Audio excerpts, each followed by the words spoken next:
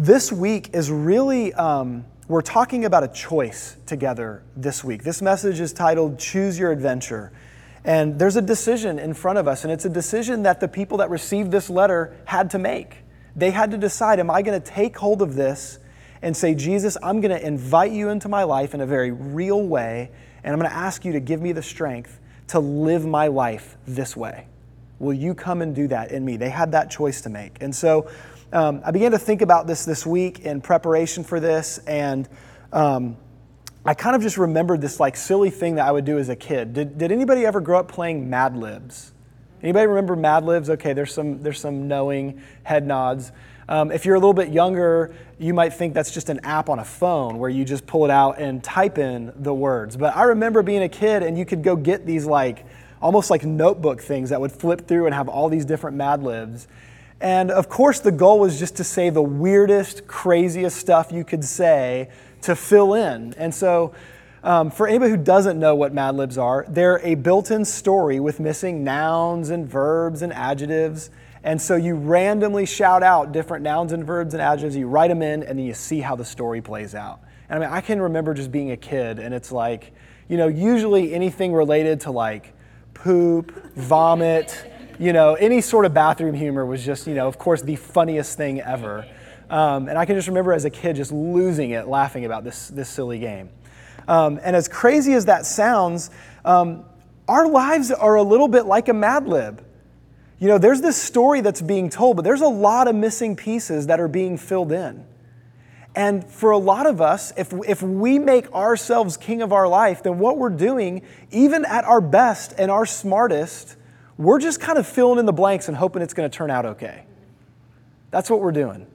But Jesus is sitting there with paper and pen, and he knows the story, and he's like, hey, will you trust me with the story that I'm writing in your life?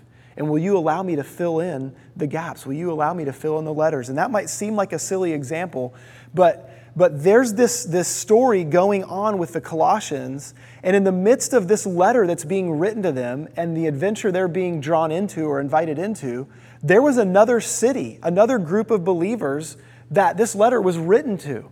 And so as we've been going through this a couple of different times, this town called Laodicea has popped up. And so I want to give you an example of it right here at the end of chapter 4. We'll look at earlier places later in the message, but at the very end of chapter 4, as he's wrapping up this letter, he says in verse 15, "Give my greetings to the brothers at Laodicea and to Nympha and the church in her house." Verse 16, "And when this letter," talking about the one they're reading, the letter to the Colossians, "when this letter has been read among you, have it also read in the church of the Laodiceans, and see that you also read the letter from Laodicea." So Paul says there's two churches in two cities, and there's two letters. And y'all need to trade these letters back and forth. And so the idea here is that the people living just down the road in Laodicea would have gotten this same letter and the instructions that are in it and would have had the opportunity to apply it in their lives. And the reverse of that, they had received a letter from Paul, and it was to be shared back with the church in Colossae, and they were to read it and apply it. And so the idea here is probably some of the same themes and same thoughts would be there. Now, an interesting thing has taken place. We don't have a copy of the letter to the Laodiceans. That letter has been lost. I don't know why it's lost. We're not sure where it went. It's not in the biblical record. But what is interesting is something that took place about 30 years later. So in AD 64, right around there, is when Paul wrote the letter we've been studying to the Colossians. About 30 years later, the Apostle John, very near the end of his life, is on the island of Patmos. And he's been basically banished there for his Christian faith. And so he's growing old, and he's on this island. And we need to realize this guy has watched follower of Jesus, disciple of Jesus, all of these different people that were his brothers in the faith, his sisters in the faith, be persecuted. Many of them had been martyred for their faith by this point in time. And so he's 30-something years after Paul's written this letter. He's probably 50 or more years after Christ has gone to heaven. And he's sitting down, and the Holy Spirit shows up one day, and he has this revelation that is the final book in our scripture. And he has this revelation, and Jesus shows up. and begins to unpack all these unbelievable things. And if you've ever read through the book of Revelation, I mean, it can be confusing. There's crazy pictures and examples, and it's hard to unravel. But there's a few things that are super clear. And one is this. The first couple of chapters in Revelation, Jesus said to John, I want you to write down 7 letters to 7 churches. I've got something to say to them. And one of those churches was the church of Laodicea. And so here's this church. They had gotten this message from Paul. They had gotten their own letter from Paul that has disappeared. And now 30 years later, Jesus shows up to John in a vision and says, I want you to write him a letter straight from me. And so Jesus has this letter that he wants to communicate to them. And it's harsh. It's rough. Anybody familiar with the letter to Laodicea? If you've ever heard the phrase, if you're lukewarm and I'll spit you out of my mouth, they're the ones that got that letter. And so we're going to unpack this a little bit. And I just want to acknowledge something before we go a little bit further. I got a really good friend of mine back home in Franklin named Jimmy Harris. He's coming to preach in about 3 weeks here while I'm on vacation.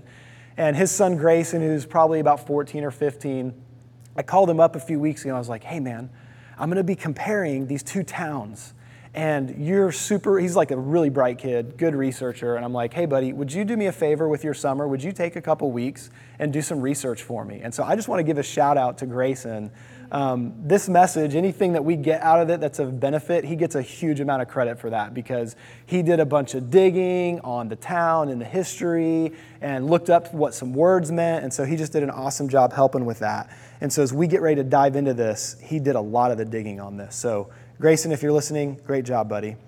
Okay, so 30 years after the letter to the Colossians, Jesus writes this, and I just want to read it to you once. We don't even need to put it on the screen yet. We're going to pick it apart in a minute, but I just want you to hear this. Imagine receiving this letter in the mail, all right?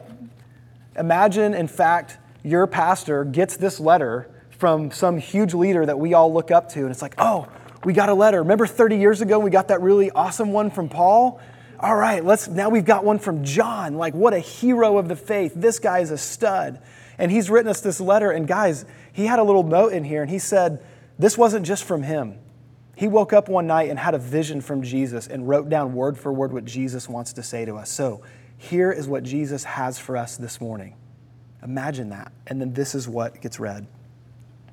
And to the angel of the church in Laodicea write, the words of the Amen, the faithful and true witness, the beginning of God's creation. I know your works, and you are neither cold nor hot. Oh, that you were either hot or cold. But because you are lukewarm and neither hot nor cold, I will spit you out of my mouth. Or another translation would be vomit you out of my mouth.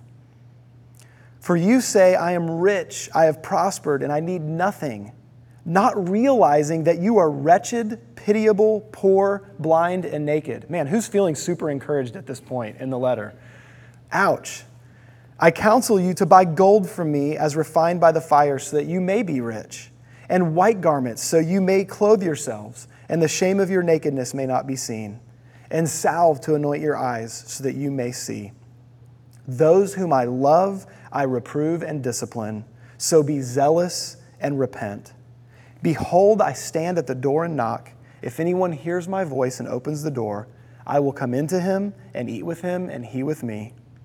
The one who conquers, I will grant him to sit with me on my throne, as I also conquered and sat down with my Father on his throne. He who has ears to hear, let him hear what the Spirit says to the churches. So it's a hard letter. There's some hope at the end. There's an invitation at the end. But Jesus is going, hey, you're missing it. You're blowing it. You haven't taken hold of the stuff that's been written to you and that's been taught and that you've been encouraged in. You are living a halfway, lukewarm kind of life. And it's got to change. And so there is an urgency to this warning. Now, what's interesting to me about this is in these 2 different letters now that have been written, we've got the letter to the Colossians where life is being offered. Glory is being offered. Wisdom and understanding is being offered. Joy is being offered. There's all these incredible results and promises. And then in the second letter, Jesus is saying basically, listen, you haven't taken that to heart. and you're not getting the results that you think you're getting. And what's interesting in this letter to Laodicea is that they were confused. It wasn't that they knew they were blowing it. They didn't know. He says, you think you're rich and things are great and life is at ease. And in reality, you're blind. You don't see the truth. And you're naked and you're in big trouble. And so Jesus brings this warning.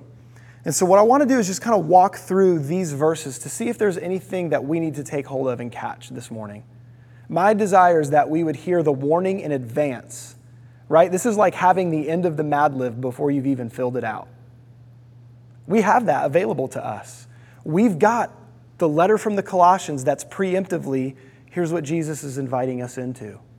And then we know what it looks like for a church that hears that message and doesn't receive it and doesn't react to it, and where they end up being 30 years later, the repercussions of avoiding it. And so let's just jump right into this verse by verse. Verse 14. He opens up to the angel of the church in Laodicea, write the words of the Amen, the faithful and true witness, the beginning of God's creation. Jesus actually starts this letter very similar to the way Paul starts his letter to the Colossians. He points out the fact that Jesus is creator. And then because Jesus is creator, what he has to say is reliable. He's faithful and true. Does that make sense to you guys? Like if God made us, then, he knows how things work. If he made this world and he made our lives, he knows how things work. And so Jesus is creator, he's king, he's reliable. Then he moves on, verses 15 and 16. So, who I am is faithful and reliable. Now, let me hold the mirror up. Here's your condition. I know your works. You're neither cold nor hot. Would that you were either cold or hot. So because you are lukewarm and neither hot nor cold, I will spit you out of my mouth. Now, what's really interesting about this, we can kind of grasp the idea of like something lukewarm and that being undesirable, but this was actually very tangible to the folks in Laodicea. Where their town was situated, they had no natural water source. And so they got water two different ways. One way was from cold water up in the mountains that took a bit of a journey to hike down and be delivered to them. Well, guess what's going to happen if you're traveling a couple of days from the mountains with cold water and then you eventually make it down to a town? Is that water still going to be cold? I don't think they had Yeti coolers at this point in time, all right? That it wasn't holding the temperature. So that water makes its way to town, and by the time they get it, it's lukewarm. Not only that, about 6 miles away, there was a town that had a hot spring. And so where they would get their hot water was they had it piped for like 6 miles to their town to get hot water. Well, guess what's happening with that water is it's traveling 6 miles in pipes back thousands of years ago to their town. It's lukewarm. When Jesus says this, he's relating to them something that they dealt with every day. They dealt with the everyday frustration of, man, I love this town and we got a lot going for us, but like the water here just stinks. It's always lukewarm. We have to reheat it back up. We got to try to do stuff to cool it down. Like this is miserable. And so what Jesus is saying to them is, hey, you know how miserable and annoying it is that your water is lukewarm all the time, that you would use to drink or you would use to bathe with? Yeah, that's what you're like for me. That's the same level of frustration that I am feeling towards you. He's saying lukewarm water is kind of useless. It's not hot enough for a bath. It's not cold enough to refresh you. It's just blah. It's just stagnant. And he says, that's the life that y'all are leading. It's just stagnant. There's no value to it because you haven't heard from me. You haven't received from me what I have to offer you. I have to offer you something that's refreshing. And I have to offer you something that's warm and inviting. See, Jesus isn't just telling them how they're blowing it. He's the contrast. He's got the ice cold water when that's the best thing that's needed at the moment. He's got the hot, refreshing shower when that's what you're looking for. That's what he has to offer. And see, Jesus talked about these things in the book of Colossians. We saw it when we talked about being rooted and grounded in him. Colossians chapter 2, verses 6 and 7. Therefore, as you received Christ the Lord, so walk in him. So it's not just a one-time decision, it's a way you live your life. Verse 7, rooted and built up in him and established in the faith, just as you were taught, abounding in thanksgiving. And we talked about that verse a few weeks back. We used the imagery of a tree being rooted and grounded in Christ. And you put those roots down deep into Him. Well, what's there? Soil. Water goes there. The sun enriches the soil. That's where you get the nutrients that you need. There's a picture of how this plays out in our lives in the book of Psalms. In the very first chapter in the book of Psalms, David writes and he invites us into a specific way of life. And so I want to read these first 3 verses. Verse 1, blessed is the man who walks not in the counsel of the wicked, nor stands in the way of sinners, nor sits in the seat of scoffers. Now I hope you can see this because he's using specific terminology. Walks, stands, and sits. In other words, he's talking about your everyday life. I mean, other than laying down at night, you're either walking, sitting, or standing pretty much all day, all right? So the lifestyle that you live can either be surrounded by wrong influences and the wicked, or check this out, verse 2. But his delight, this is the blessed man, his delight is in the law of the Lord. And on his law he meditates day and night. And then look at the picture. He is like a tree planted by streams of water that yields its fruit in its season. Its leaf does not wither, and all that he does prospers. This is what Jesus is offering us. This is what Jesus was offering the Colossians, the Laodiceans. He's saying, listen, apart from me, deciding not to be connected to me, deciding not to hear my heart for you and live life with me, apart from that, it's just like stagnant, useless water. It's of no value. But if you'll receive from me, if you'll live life with me, if you'll hear what I have to say about life, I'm the creator, remember? I'm the king, remember? I know how this world works. I know what you need in your life. If you will come to me and receive from me, it's going to be so refreshing. It's going to be like water to your very soul if you'll come put your roots deep in me. And so that's what he's offering them. And even in this harsh correction, he's still giving a picture of life and health and what's really available. Well, then he goes on, verse 17. He says, listen, I need to let you know, you have this to say about yourself. You say, I'm rich. I've prospered. I need nothing. Not realizing that you are wretched, pitiable, poor, blind, and naked. See, Laodicea, they were well off. Outwardly, everything looked good. They were a banking center. They had a medical university there. They were really actually well known for a couple of things, ear-related stuff. They even were known for this eye salve that they had come up with that helped your eyes. They were a place of textiles. They did a lot of stuff with wool. They were very well off because they were right in a pretty main thoroughfare for trade. And so this was a thriving town. And he's saying you're looking outwardly at your life and going, everything's good. And you don't realize that actually the things that matter the most, you're starving. You're poor. You're unclothed. And so he says to them, I want to invite you into something that is so necessary for you. Verse 18, we're going to skip one verse there, Trent. Verse 18. So he offers them 3 specific things. Check these out. I counsel you to buy from me gold refined by the fire so you may be rich, white garments so you may clothe yourselves and the shame of your nakedness may not be seen, and salve to anoint your eyes so that you may see. Each of these 3 things are very specific to the way that town operated. They were a banking center. And he said, hey, you feel like you're rich and you have wealth? Actually, you need the gold that I have to offer. The wealth you're trusting in, it doesn't meet all of your needs. It doesn't really satisfy. You're not really rich. You need what I have to offer. Then secondly, he offers them clothing, and specifically he talks about white garments. Now, white garments is a picture that we see over and over again in the scripture. It represents this purity that Jesus gives us that we don't have on our own. In fact, he doesn't ever expect us to come up with that on our own. He clothes us with it himself. But it's an interesting contrast because one of the main things they were known for is their black wool. And so they would actually make garments out of their black wool. And he's saying, you're actually really naked and you need me to clothe you with purity. And so come to me for white garments. Isn't it interesting how detailed and intricate Jesus is, seeing everything happening in their lives and speaking right to them. And then thirdly, I mentioned this a minute ago, they were famous for their eye salve. They were famous for this stuff that would help your eyes. And he says, listen, you're blind. You think you've got the cure, you've got the answer, you're blind. But come to me and I'll cure your blindness. I'll help you see the truth of what I have to offer. And so Jesus shows up and he offers these things.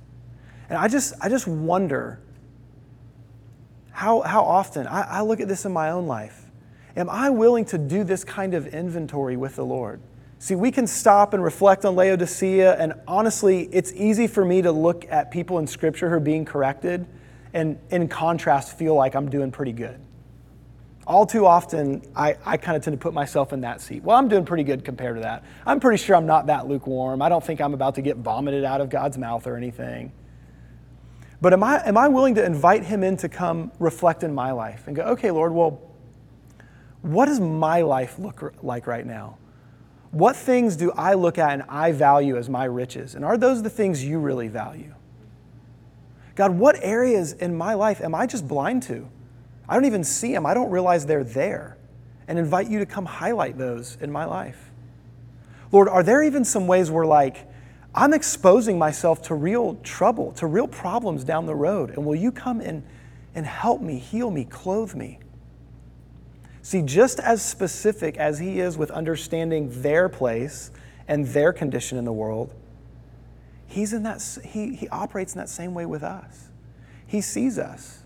He knows where we're at. He knows the difficult things we're walking through. He knows the areas where we're prospering. He sees our life. And if we would invite him in and say, God, will you come and show me what I'm missing? God, will you come and talk to me? Am I doing all right? Will you come in? Will you be king of my life? What do you have to say about the way that I operate in my work relationships? God, what things do you have to say about my marriage, about my friendships? God, what about these areas in my life that I know, if I'm honest, you call them sin in Scripture, and I'm still kind of playing around with those and keeping those nearby. God, what would it look like for you to come and purify that in my life?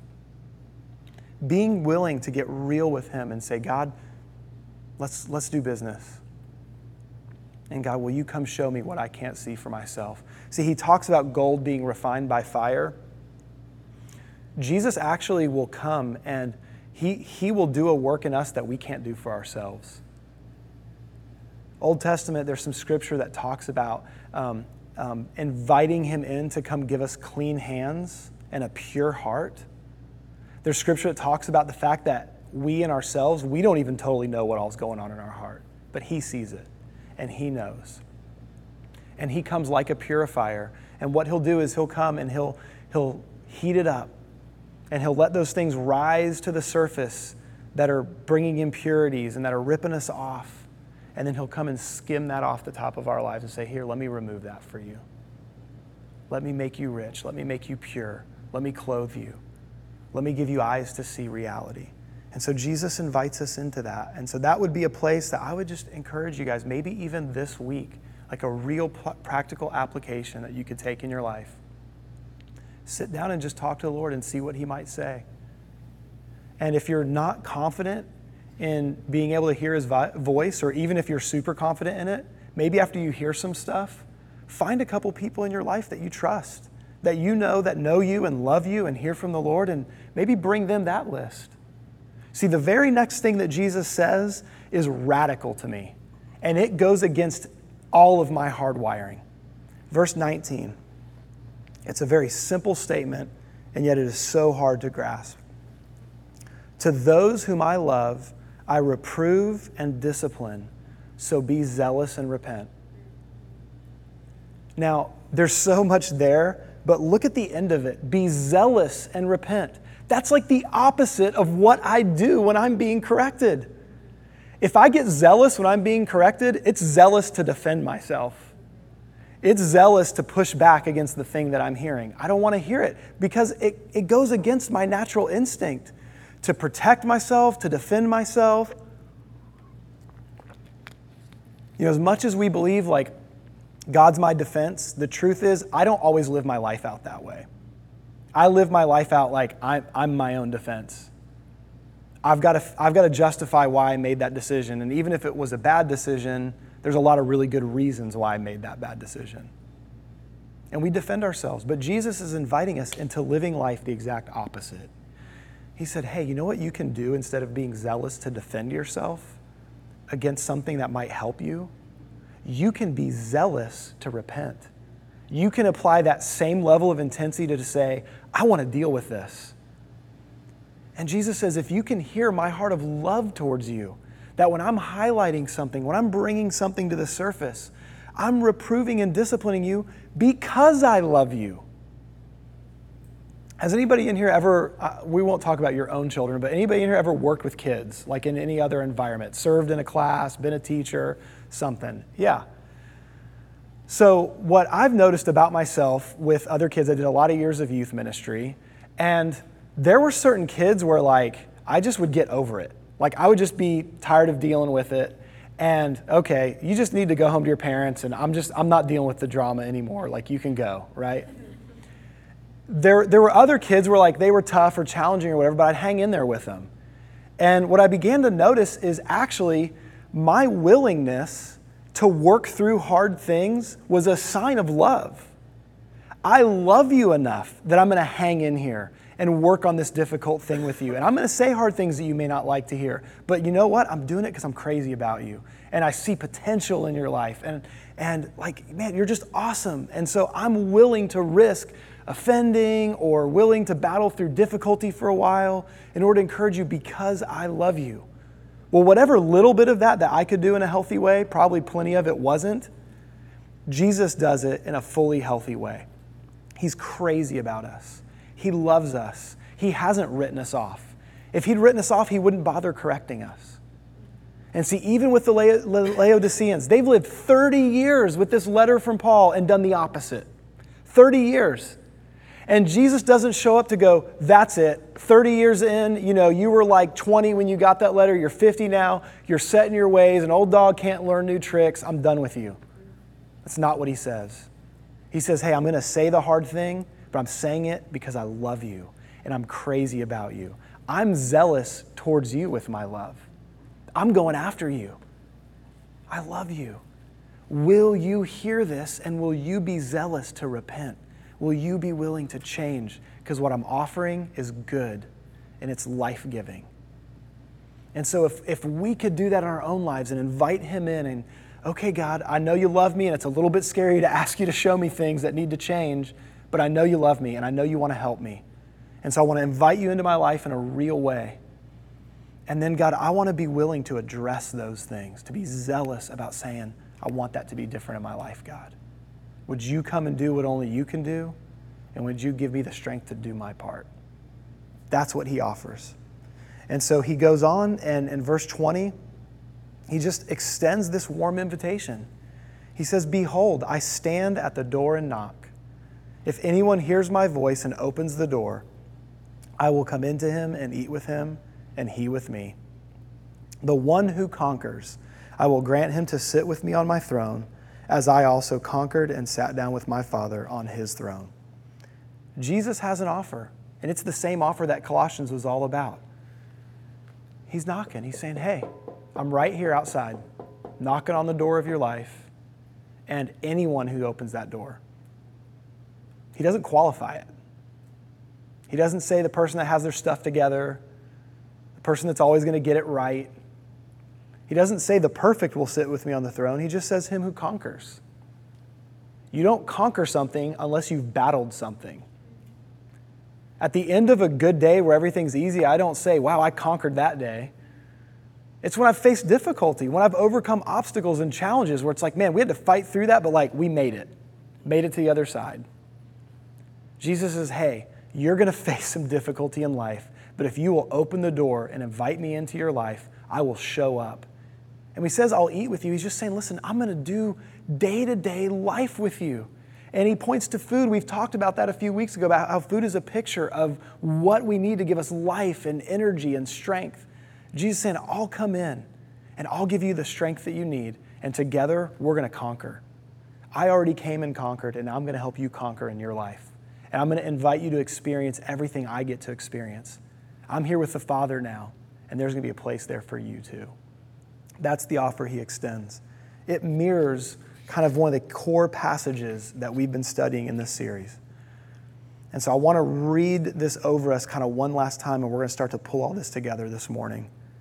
But the other time that he mentions Laodicea in the letter to the Colossians is sandwiched in between the scripture that talks about Christ in us being the hope of glory, and then a few verses down that if we're rooted and grounded in him, we'll mature and have life. And so let me read this over us. Here we go. Colossians 1, verse 27 is where we're going to start. To them God chose to make known how great among the Gentiles are the riches of the glory of this mystery, which is Christ in you, the hope of glory. Inviting him in gives the glory and the riches that we're looking for. And so him we proclaim. We warn everyone and teach everyone with all wisdom, that we may present everyone mature in Christ. For this I toil, struggling with all his energy that powerfully works within me. Chapter 2, verse 1.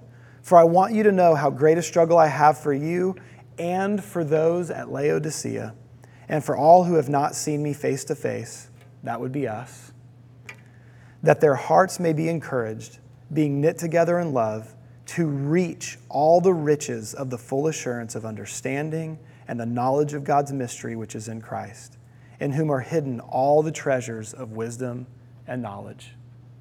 Jesus is saying that everything that pertains to your life, everything that would add value, seasons in your life where you need wisdom to make a decision, simple day-to-day stuff, and hard, difficult things you'll face, and everything in between, I have what you need. Will you invite me in? Will you let me be king in your life? If you will, the results are going to be glorious. They're going to be glorious. It's going to be rich. It's going to be rewarding. And he extends that offer to the Colossians, and he specifically mentions the Laodiceans here. And then he says, and to everyone else I'm not going to see face to face. Unless Paul has shown up in your dreams at some point in your life, I'm guessing you've not seen him face to face yet. He's writing to us. Will we take this in? And so I want to finish this morning by saying the same thing that Jesus says at the very end of that letter to the Laodiceans in Revelation 3, verse 22. He who has an ear, let him hear what the Spirit says to the churches. Will we listen to the two letters? Will we hear the message of the two letters? And will we receive the life that Jesus has to offer? Let's pray. God, we thank you for your great love for us. Lord, I thank you for how intimate and personal and direct you are. God, even in a hard letter where you're correcting this church at Laodicea, God, we just see your fingerprints of care in their lives. We see how aware you are of what they're facing, what they deal with on a day-to-day basis, their struggles, their shortcomings. God, even blind spots, things they don't recognize that they're struggling with, you see them. And Lord, I thank you that you love enough to correct and to invite us back to you, invite us back to health. And so, Lord, I pray for two specific things for each of us here. Lord, in a very broad and general way, God, I pray that we would say yes to the message of this letter to the Colossians, and that we would heed the warning in this letter to the Laodiceans. God, that we would hear these two letters, and God, we would say yes and make you king in our lives. Lord, I pray in a very specific, tangible, day-to-day way, we would make you king. And then, God, I pray in a very specific way, my second prayer for us this morning is, Lord, if there's anything that we need to hear from you right now, God, if there's any place in our lives where we need to invite you to come in and bring some correction, Lord, I pray that we would be willing to hear what you would have to say to us. And God, that we would have an attitude to zealously repent. God, that the same way that we would typically resist and fight and defend, God, with that same level of intensity, that we would fight to hear from you and to repent and return to you. God, we love you. We trust you. God, we give you our life. Guys, I just even want to encourage you right now as I'm about to say amen. Just in your own heart, you can pray a really simple 5-second, 10-second prayer just saying yes to him. Jesus, you're my king. I want to affirm that one more time. If you've made that decision many times in your life, awesome. Let's affirm it one more time. And so, Jesus, personally this morning, I'm saying yes to you. Be king in my life. Thank you that you're the creator. Thank you that you offer every good thing I need to walk through this life with you. God, I want to invite you in to eat with me. Lord, I want to be rooted and grounded in you. Lord, I want to experience more and more in my life the glory that comes from having you live in me. Jesus, I want that. And I say yes to it this morning, and I invite you in. Come, Lord Jesus. It's in your powerful, wonderful name that we pray this morning. Amen.